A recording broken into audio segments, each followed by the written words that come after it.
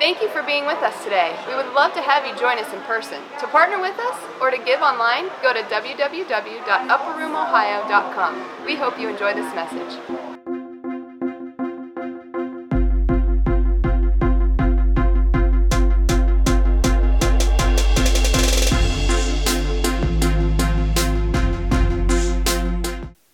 What up? How are you? Yeah, you good?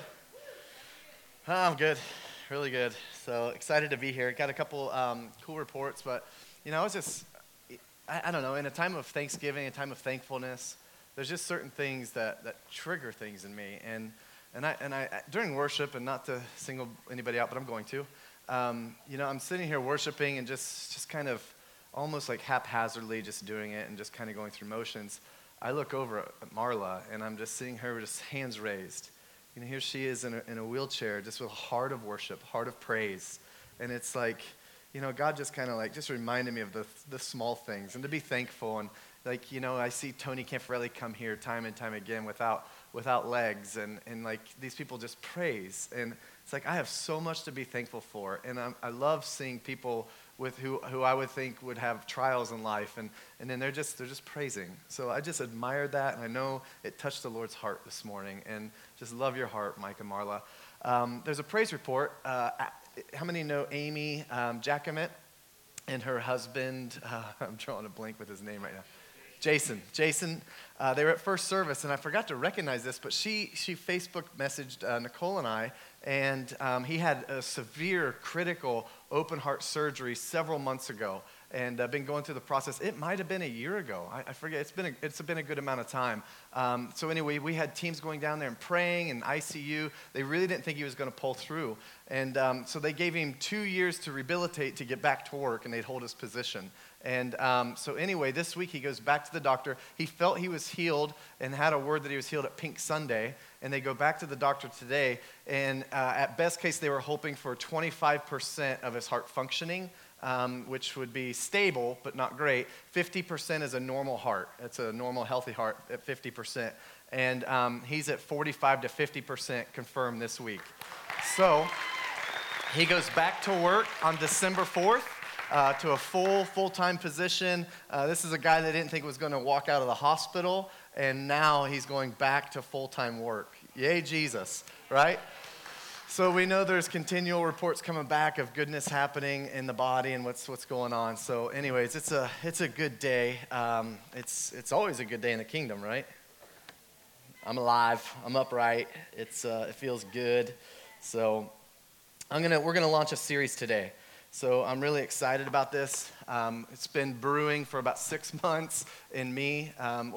Definitely since July or so. July or August was really confirmed that we were going to do this. So it's called Every. And the principle, the basis of Every is, one more announcement. We heard word and got a little picture that a little baby Stuart was born about an hour ago or less. So there's a little baby, boy or girl? Boy, a little baby boy. So we'll congratulate them from a distance for now. So don't show up unannounced, but maybe a text or a Facebook message or something would be appreciated. So little baby Stuart, I'm sure they'll be here in a few weeks. So anyways, but we're launching a series today, and it's called Every. And it's really based off the basis in Acts 2, and we'll get to that verse here in a little bit. But every table, every house, every church, and every community. And the principle of it is really coming into, say, my relationship with the Lord. And we're starting at the table today. So the table is really communion with the Lord, communion with each other. So what does it look like for us to be so close to the Lord that I'm experiencing revival and transformation in my life, then into my marriage, then into my house? So every table, every house. So into my house, that my house is so transformed. My daughters are serving the Lord. My grandkids, these things that looks like and represents our family, our house. Then every church. So what's that look like as healthy marriages and healthy families that are experiencing revival, all coming from the seed of the revival with the Lord personally? Then it comes into the church. And what's that look like to have such a church that truly resembles the bride of Christ? What does that look like that with all the people here in our services and all the people connected to Upper Room, that we truly portray the true nature of God? The true nature, like he has 500 titles in the word of who he is. That means that's what he does and who he is. That's his nature. So the very essence of who God is, what does that look like for a church to portray a loving father, a friend, a savior, a miracle worker, a counselor? So all these things, so now our marriages, our things are coming together here now as a body that we're so healthy that people actually want what we have because it's Christ in us, the hope of glory, and we look like the beautiful bride that God's called us to be. Then all of a sudden it's every community, because now the community is not only being impacted like yesterday morning with the turkey dinners, but the community is being impacted just by the way we carry our lives, just the way we smile at the waitress, just the way that we do worship in church, and just the way that we actually genuinely love each other. What does it look like for every table, every house, every church, and every community to be transformed by the very presence of God and what his desire really is? Listen, his desire was that the whole earth would come to know him. He loved the world so much that he gave his only begotten son, that whoever believes in him will not perish, right? But have everlasting life. So what's it look like as we kind of trickle this out, that we're in such overflow, we're in such health, we're in such goodness, and we're so full of his presence that there's revival everywhere we go. Listen, Paul was so full of Jesus, so full of him that wherever he go, and Peter, people would be healed in their shadows. Now come on. They would break out of jails just by the presence of God, shaking walls, by singing hymns and just glorifying the Lord. What does that look like? So that's the series we're going after. It's going to be 4 months of goodness. So there's holidays involved. So these 2 weeks we're focusing on the table. We're focusing on what does it look like to really have intimacy with the Lord. Today it's going to be an invitation for you to have intimacy with the Father, to be consumed by his presence, to break bread with Jesus. So then next week we're going to talk about with each other.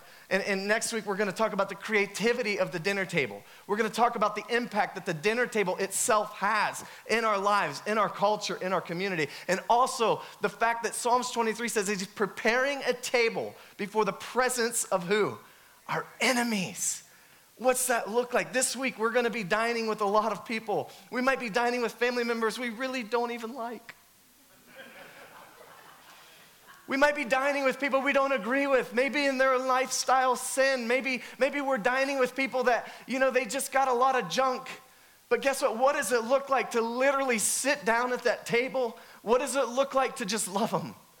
What does it look like to not worry about the differences and not worry about the discrepancies and division? But what does it look like that a table is actually prepared for us to bring reconciliation to our family and our relationships? Listen, God is not calling us a girlfriend or a fiance. He's calling us to be a bride. He's not calling us to a TV tray style dinner. He's calling us to a dinner table where he literally is the bread of life. And when we consume of him, when we take his bread, we live forever and we never go hungry. And when we drink of him, we never go thirsty. He's calling us to this table. Listen, Nicole and I, when we started dating and we started courting, and it was at the dinner table where we built an emotional connection. It was at the dinner table where we had a heart-to-heart connection. We didn't just all of a sudden leap into a wedding and now we're married. No, it was a process of getting to know each other. And I'm here to say that the dinner table was set up so that we could have communion. And it doesn't always look so fancy like this. It doesn't always look like the pictures we're going to show you in the Bible today. It sometimes looks like pizza late at night with a group of buddies that you're just growing together with. Sometimes it looks like a cup of coffee where you're actually exposing differences. Listen, and sometimes it's not easy. Sometimes it's like, oh man, we got to work this out.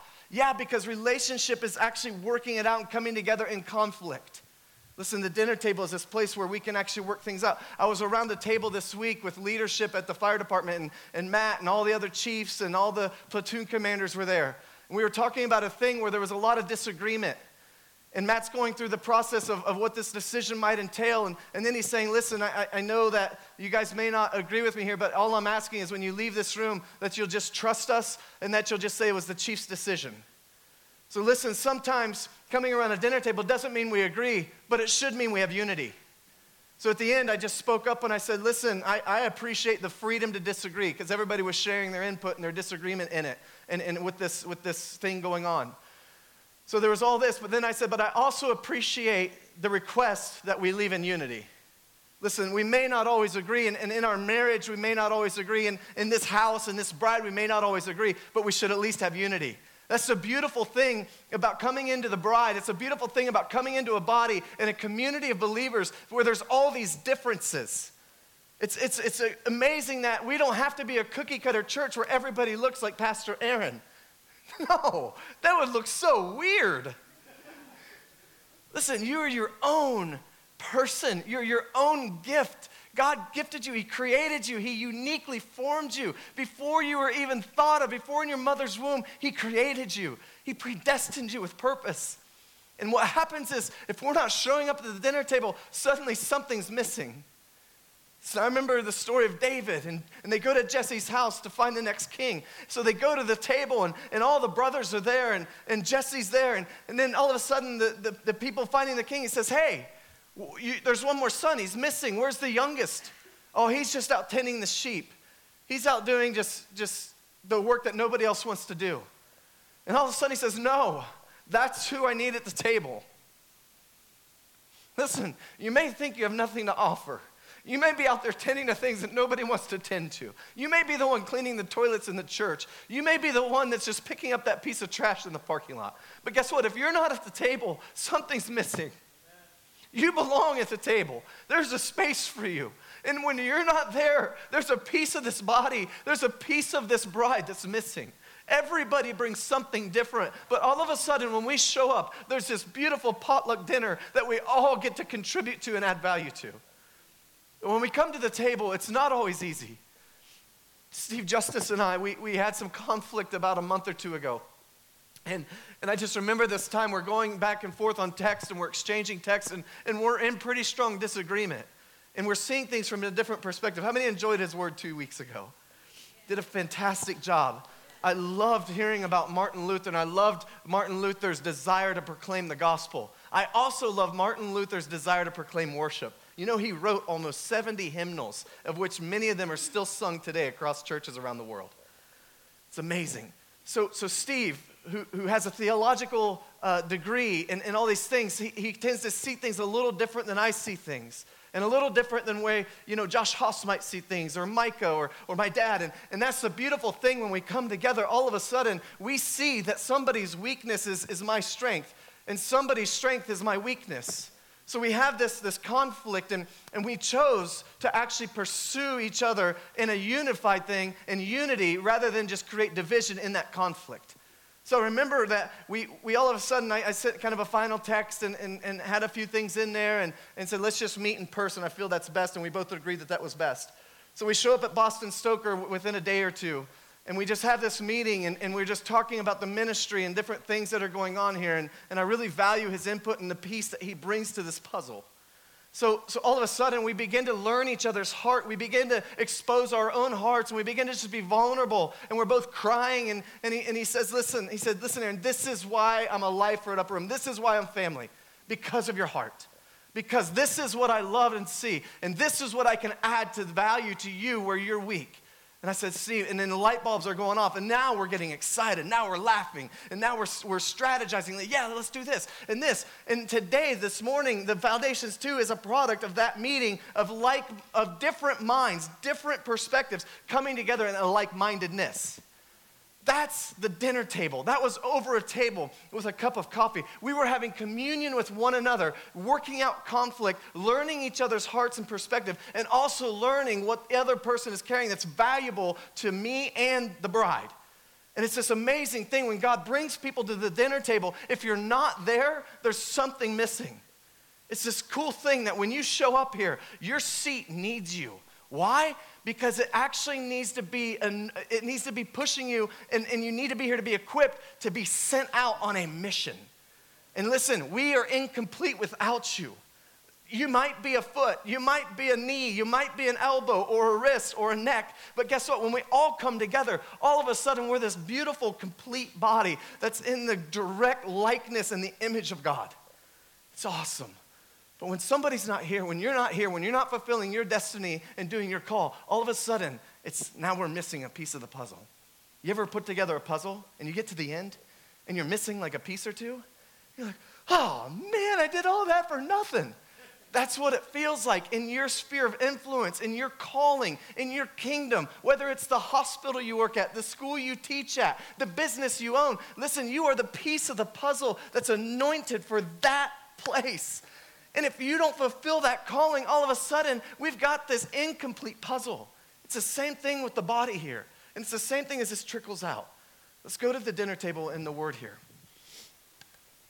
What if we actually looked at every table as not just an offering of sacrifice, but also an opportunity? What if we looked at every table as an altar and an opportunity?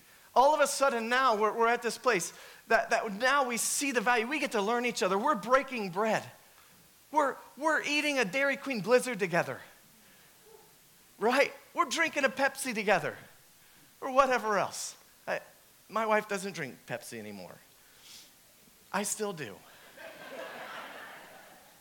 But what's it look like if we treat every table as an opportunity and an altar? Like, God, we give this to you. Every night,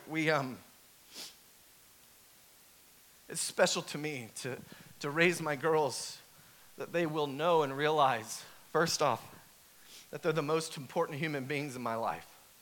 And second off, that I actually look like the Jesus they want to serve.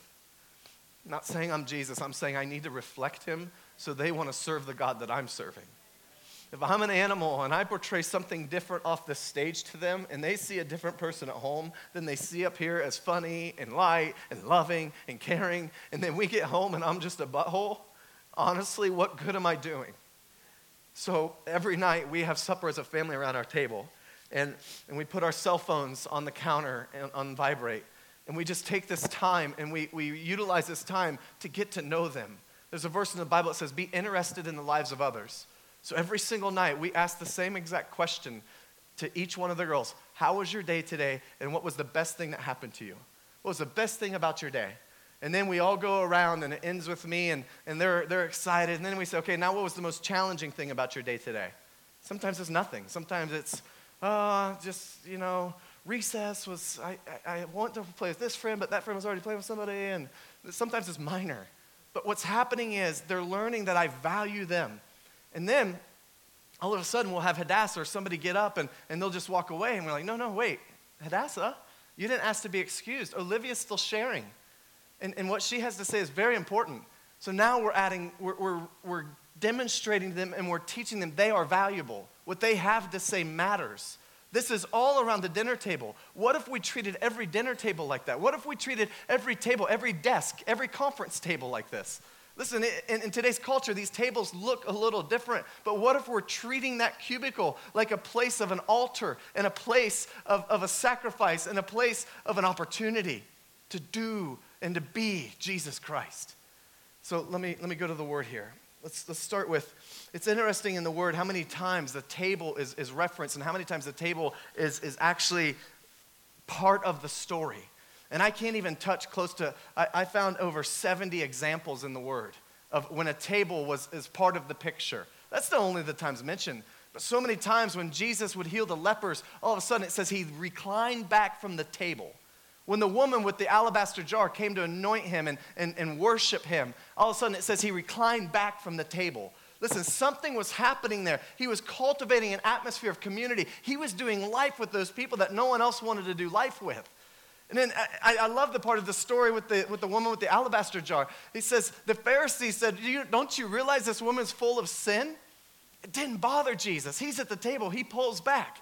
He's now not engaged in this conversation, but he leans back to just receive the blessing and to let this girl worship him who was full of sin. It's amazing to see all the examples. I remember that Nicole, during River Conference, there was a morning session. She talks about the vision of Ezekiel. In Ezekiel 40, starting at verse 38, she talks about the 8 tables. Now, this is a vision of the future temple. Now, just track with me for a minute here. This was a vision of the future temple, which also lined up with the vision of John in Revelations 20:21. So 20 and 21. So here's a vision that's portrayed through Ezekiel, and it talks about 8 tables leading to the entrance of the inner courts. So it talks about these 8 tables, and each one was used for something different. But the number 8, she talked about, it says it means this: resurrection, regeneration, and new beginning. It's interesting to know that this is the 8 tables, the number 8, meaning resurrection, regeneration, and new beginning. And this is the vision of the new temple. All right, that would likely be in the New Jerusalem is where we're going with this. So then we go back to the Old Testament, and we go back to Leviticus and Exodus chapters 25 and even 35 that's talking about the tabernacle. And it's talking about the tabernacle, and if you look at the outer courts of the tabernacle, I kind of geek out about the temple every once in a while. All right, I've studied it. I used to do a tabernacle prayer, and I used to get really geeked out about this. So if you look at the tabernacle, the outer courts had these tables that lined it, and in the center of them was the brazen altar. So this was amazing to me. And they talk about how the vision of Ezekiel, the new temple, resembled the old temple, but was totally different dimensions. Now, here's what I'm going with. The new table might have its own thing in it, but it will always resemble part of the old table. Now let me give you an example here. The new season it's a new season all of its own with all of its own new dimensions. But the old season isn't dirt and doesn't mean anything. It actually plays a purpose for the new season. You'll see a reflection always of the old season into the new season. Listen, God has not wasted your time. And everything you've been through and all the trials you've been through and all the seasons you've been through and all the history that you've built, He's not wasted your time, and He's always been there. He was never absent in any of that. As terrible as it was, as good as it may have been. Listen, we can't live on just yesterday's bread. When the manna was falling to the Israelites, it said that they had to have fresh bread daily. We're going to get to the inner courts, the holy place of the temple. And they had the table of showbread. And in that, there was a bread. The bread of His presence also means the bread of His face. Was set there, and it was sliced into 12, representing the tribes of Israel. But it says that the high priest, Aaron and the high priest, they would go in there on the Sabbath every week and change out the bread. They would eat the bread and then put new fresh bread out every Sabbath. Listen, we can't live on yesterday's bread. We need fresh experience. We need fresh bread daily. We need fresh encounters. You can't live on just yesterday's bread. When we moved into the new building here, we wanted to embrace the history. There's something about honoring the past. There's something very powerful about honoring those who've went before you. There's something very powerful, in my opinion, about honor. You look at David and see how he honored Saul, knowing it wasn't the call for the new kingdom, but yet he honored Saul for the old kingdom. Now here we get to this new building, and we're like, well, we want to embrace something. So many of you probably don't even realize this, but those little stained glass pictures out in the lobby in the narthex, those are actually from the doors of our old building. Why? Because we wanted to bring something with us that we could recall and remember the old season with, because we don't want to forget it. We may not want to go back there, but we don't want to forget it, because if we forget history, we might repeat it. And that's what's happening in America and some of the world issues right now. We're forgetting history, so it's being repeated. But here's the thing, embracing the new means that I am content with the present. I'm thankful for what came in the past, but I'm looking forward to the future. So this vision of Ezekiel tying in the new temple is actually embracing part of the old temple, but having its literally own fresh feel. So we get to the temple here, and the tables outside in the outer courts. The brazen altar was in the center.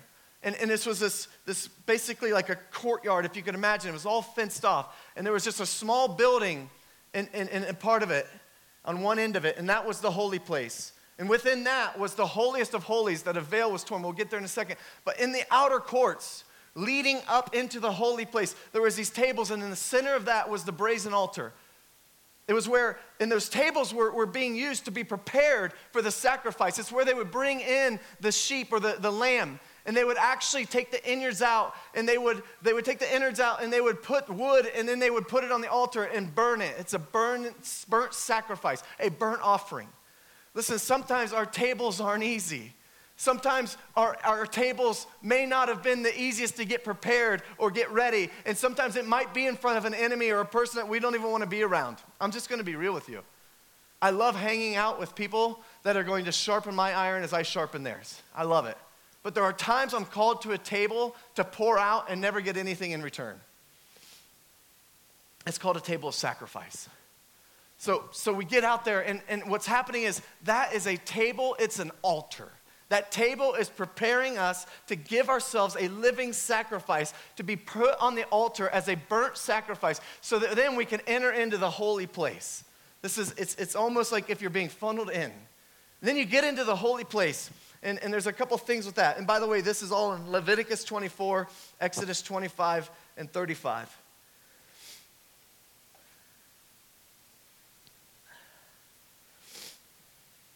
So we get into the holy place, and it's literally a room. I think it was 15 feet wide, 30 feet long, and 15 feet tall. I'm going by memory. It's small. So you come in.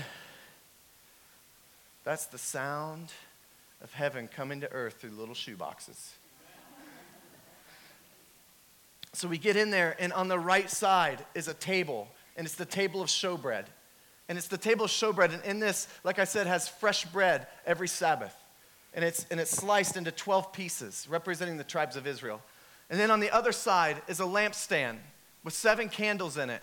And that's representing the light of God. So we have the body, we have the bread of life, and the light of Jesus.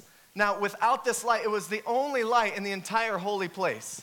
So without it, we'd be in darkness. So Jesus not only gives himself to be the light of the world, but he also gives himself to be the bread of life that will never be hungry again, because we'll taste and see that he's good. Now in the center, somewhere up here, just in front of the veil that separated the holy place from the holiest of holies, in which only the high priest could go there one day a year on the Day of Atonement on our behalf. So there's a veil, which makes it so amazing when you go to the crucifixion and you realize that the veil, it says, was torn from heaven to earth, torn in two. What does that mean? That means now it doesn't take a high priest to give me access to the Lord. Now it's not just one day a year. Now I can feast on Jesus, and I have an all-access pass every day of the year, every minute of the day, as much as I want, because now I get to go to him directly. And what's amazing is it was torn from heaven to earth, meaning he's bringing heaven to earth so heaven can actually operate within us, around us, and through us. So in the center of the candle and the table of showbread is the altar of incense, freshly burning all the time. Now, here's what I was gathering from this. Somewhere between the light and somewhere between needing him to wash away our darkness and communing with him with the table of showbread and being able to encounter him and being able to be in his presence. Listen, this is literally meaning his presence. It's communion. It's an invitation all the time. So he's the light. Somewhere in between needing him and just wanting to be in his presence is an altar of sacrifice. Somewhere standing in the gap is this altar of sacrifice. As we face the holiest of holies, there's this place of an altar again. So outside you have an altar of sacrifice, and inside you have an altar of incense, burning, offering up worship. And oftentimes we want to just get from here to there. We want to go from just our sin with the lampstands and our darkness, and we're in our darkness, and we just want him to light it so we can go straight to the presence.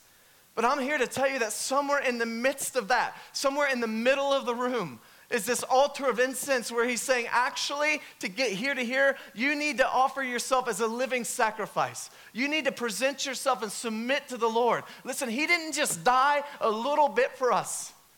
He didn't just take 12 stripes for our healing. He took them all. He died all the way. So listen, if we're over here and we say, well, we'll just die a little bit, all of a sudden, a little bit comes down, and I can only get filled up just a little bit because that's the only space I left for Jesus. Listen, I have to die all the way on this altar, whether it's the brazen altar out there or the altar of incense in here. I have to die all the way. I have to die to my flesh. I have to die to the old man and actually live in the new man. Somewhere in there is not me just living for me. It's me living for the tribes of Israel. It's me living for you as well. It's me living for my family. It's me saying yes to righteousness and yes to purity so my girls don't have to deal with that generational curse anymore. I think I'm preaching here. And I think I need some water really bad. It's twice I forgot water today.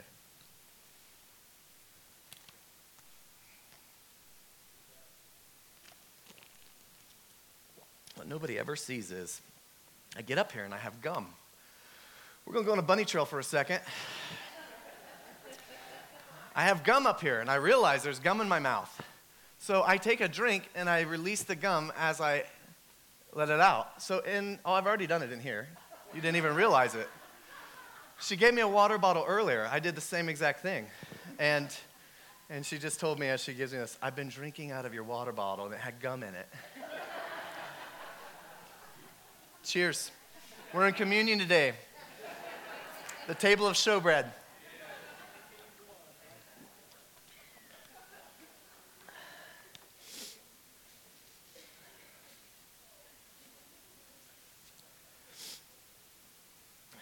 So somewhere in between the light of the world washing away our darkness and the showbread of his presence, the showbread of his face.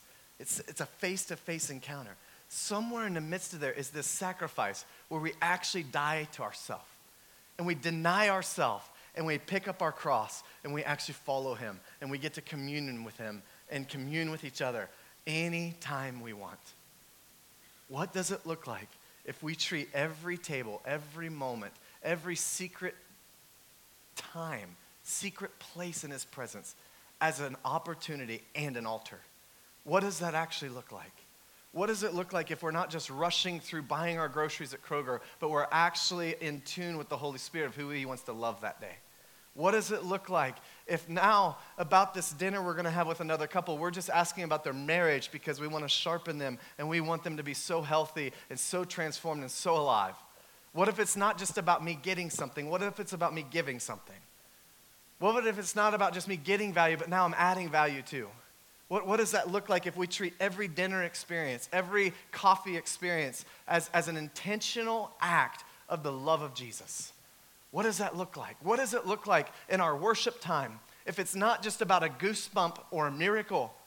What if it's not just about this healing, but it's sometime about just offering him at the altar of incense ourselves as a living sacrifice to just come into his presence, to just eat his bread and drink of him? What does that look like? I'm excited for next week to talk about communing with each other. But I'm so excited for the opportunity that I get on a daily basis to commune with him directly. I'm so excited to actually eat of his body and drink of his blood and taste and see that he's good and never be hungry and never be thirsty again. Let me close with a couple scriptures as the band comes. Acts 2 says this. It's 42 through verse 47.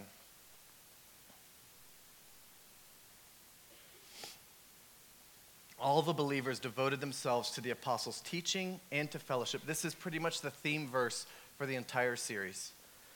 It says, all the believers devoted themselves to the apostles' teaching and to fellowship and to sharing in meals, including the Lord's Supper and to prayer. Some versions say, in the breaking of bread. It says, a deep sense of awe came over them all, and the apostles performed many miraculous signs and wonders, and all the believers met together in one place and shared everything they had. They sold their property and possessions and shared the money in those in need. They worshiped together in the temple, in the church, each day, and met in homes. They went house to house for the Lord's Supper and shared their meals with great joy and generosity, all the while praising God and enjoying the goodwill of all people. And each day the Lord added to their fellowship from the community those being saved daily. Now listen, this is exciting to know that as we're moving forward, what does it look like to be so consumed with his presence, so in awe of him in worship, and so sacrificial in the way that we live our life, the way we serve him? And I'm not talking about this as a performance system. I'm not talking that this is earned. Listen, it's by his grace we're saved. It's a free gift. But what I'm talking about is the way we live our lives. And by the way, I'm really convinced that I can only love others to the extent I love myself. So I'm also not saying that you have to give it all and sacrifice your family on the altar of ministry. What I'm saying is, as we love the Lord well and we love ourselves well, it allows us to love our neighbor well. But it typically starts at a dinner table. If you look throughout time, if you look what Jesus did with the disciples, we're gonna go with that. The Last Supper, what was happening? He's communing with them. He's breaking bread. He's having this experience. He says, listen, I've got to go away. But he's coming greater than me. He's making these promises. It's the Holy Spirit. He's going to comfort you and guide you. So here's this beautiful dinner table, and it's this beautiful picture of what friendship looks like, what parenting looks like, what life looks like, what companionship looks like, what trials look like. All at the Lord's Supper, if you can just pull this apart, I can imagine they're laughing. Remember the time at the table where the disciples are arguing who's the greatest? And you know the thing is, Jesus never corrected any of them. So sometimes even a little healthy competition is good. I just like to win. Just don't, Jay says, the Simmons family. Unless you've ever played cards with my wife. It's cutthroat.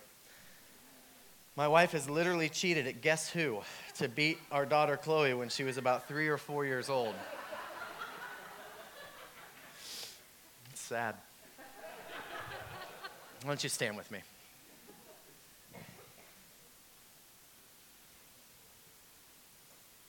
The goal of every dinner table experience, the goal of every table, is that every person walks out feeling freed, understood, honored, and most importantly, loved and valued. That's what happens. You know, Andrew and Lauren and us, we met this week, the four of us, and it was this fun experience. We had coffee, just sharing, how are you doing? How's your health? How's your marriage? And then they said, well, what are your expectations for us? Because we're in this, we're all in. What are your expectations for us? Are we meeting your expectations? You're blowing our expectations out of the water. You're doing amazing. And we're just sharing life over this. Jesus, he comes to this place in John 6. It says this. It says, Jesus replied, I am the bread of life. Whoever comes to me will never be hungry again. Whoever believes in me will never be thirsty. But you haven't believed in me, even though you have seen me. However, those the Father has given me will come to me, and I will never reject them. For I have come down from heaven to do the will of God who sent me, not to do my own will. And this is the will of God, that I should not lose even one of all of those he has given me, but that I should raise them up at the last day. For it is my Father's will that all who see his Son and believe in him should have eternal life. I will raise them up on the last day. Listen, in the beginning, it started with a marriage. It started with a family. And in the end, it's going to end with a marriage, and it's going to end with a family. It's called Jesus the groom is returning for his bride. So it started with Adam and Eve in the garden, and it's going to end with a bride and groom being married on the rapture. He's not asking us right now to be a girlfriend or a fiance. He's asking us, you, to be a bride. He's asking you for intimacy. Let me just throw it out there. He's not asking to be friends with benefits, and he's not asking you for the pleasures of the bedroom. He's asking you for the emotional heart connection for the bedroom. He's calling you into the secret place, the chambers of heaven. But it starts at a dinner table. He started with the disciples at a dinner table. He started, with an invitation at the tabernacle, starting at the tables of sacrifice and coming into the table of showbread. It's moving from sacrifice and me living for me, giving it all up, so now that I can be in his presence and live for him. it's this beautiful picture of what a groom and a bride looks like. Listen, Nicole and I started dating, and we were going to Applebee's. It was our favorite place. It was amazing. They had this Bobley bread that was just awesome. Anybody else remember that? Yes, it was so good. They should have never got rid of that. So we would sit there and we would break bread together, and what's happening is we're learning each other. We're learning the mysteries of each other. And in the moment I realized that she was not a salad kind of girl, I was sold. I was in love. We're breaking bread and eating hamburgers together. And oh, she loves blizzards as well. I'm all in. Listen, that's what the invitation is for you today. It's for the intimacy of God. And I'll be honest, some of us, our dinner experience and the visions that we have with God, it might be pizza. It might be a blizzard. I don't know. It's okay to have fun with the Lord. But here's the thing. It's all about the intimacy with the Lord. It's calling you to be a bride, not a girlfriend. He's calling us to be a bride. And it starts at a dinner table with Him and with each other. So I'm just going to pray for you. And then what we're going to do is we're just going to allow you an opportunity to just have that face-to-face encounter. Allow that time, the table of showbread, the table of His presence experience. So God, I thank you right now. I thank you for every person in here. I thank you for your presence. I thank you that you are the bread of life. I thank you for every dinner table. I thank you for every coffee table. I thank you for every table that is not just an altar, but also an opportunity. I thank you that we can live so sacrificially and so apart from ourselves to live with you, Jesus, to commune with you. The table of showbread was an open invitation, Lord, for us to dine with you, to commune with you, to break bread with you, to eat of your body every day, God. Fresh bread, fresh manna. God, I thank you for that. I thank you for the power of communion. I thank you for the power of breaking bread. I thank you for the power of your presence, God. God, I thank you for the power of sacrifice, that we can die to ourselves in such a way we're all the way emptied out, that you can fill us up and our cups runneth over to the point of overflow and dripping and leaking out on everybody around us to reveal your true nature and how good you really are. God, I thank you for your presence. I thank you for the table. And I thank you that you're the bread. I thank you that you're also the light. Jesus, we thank you. They're just going to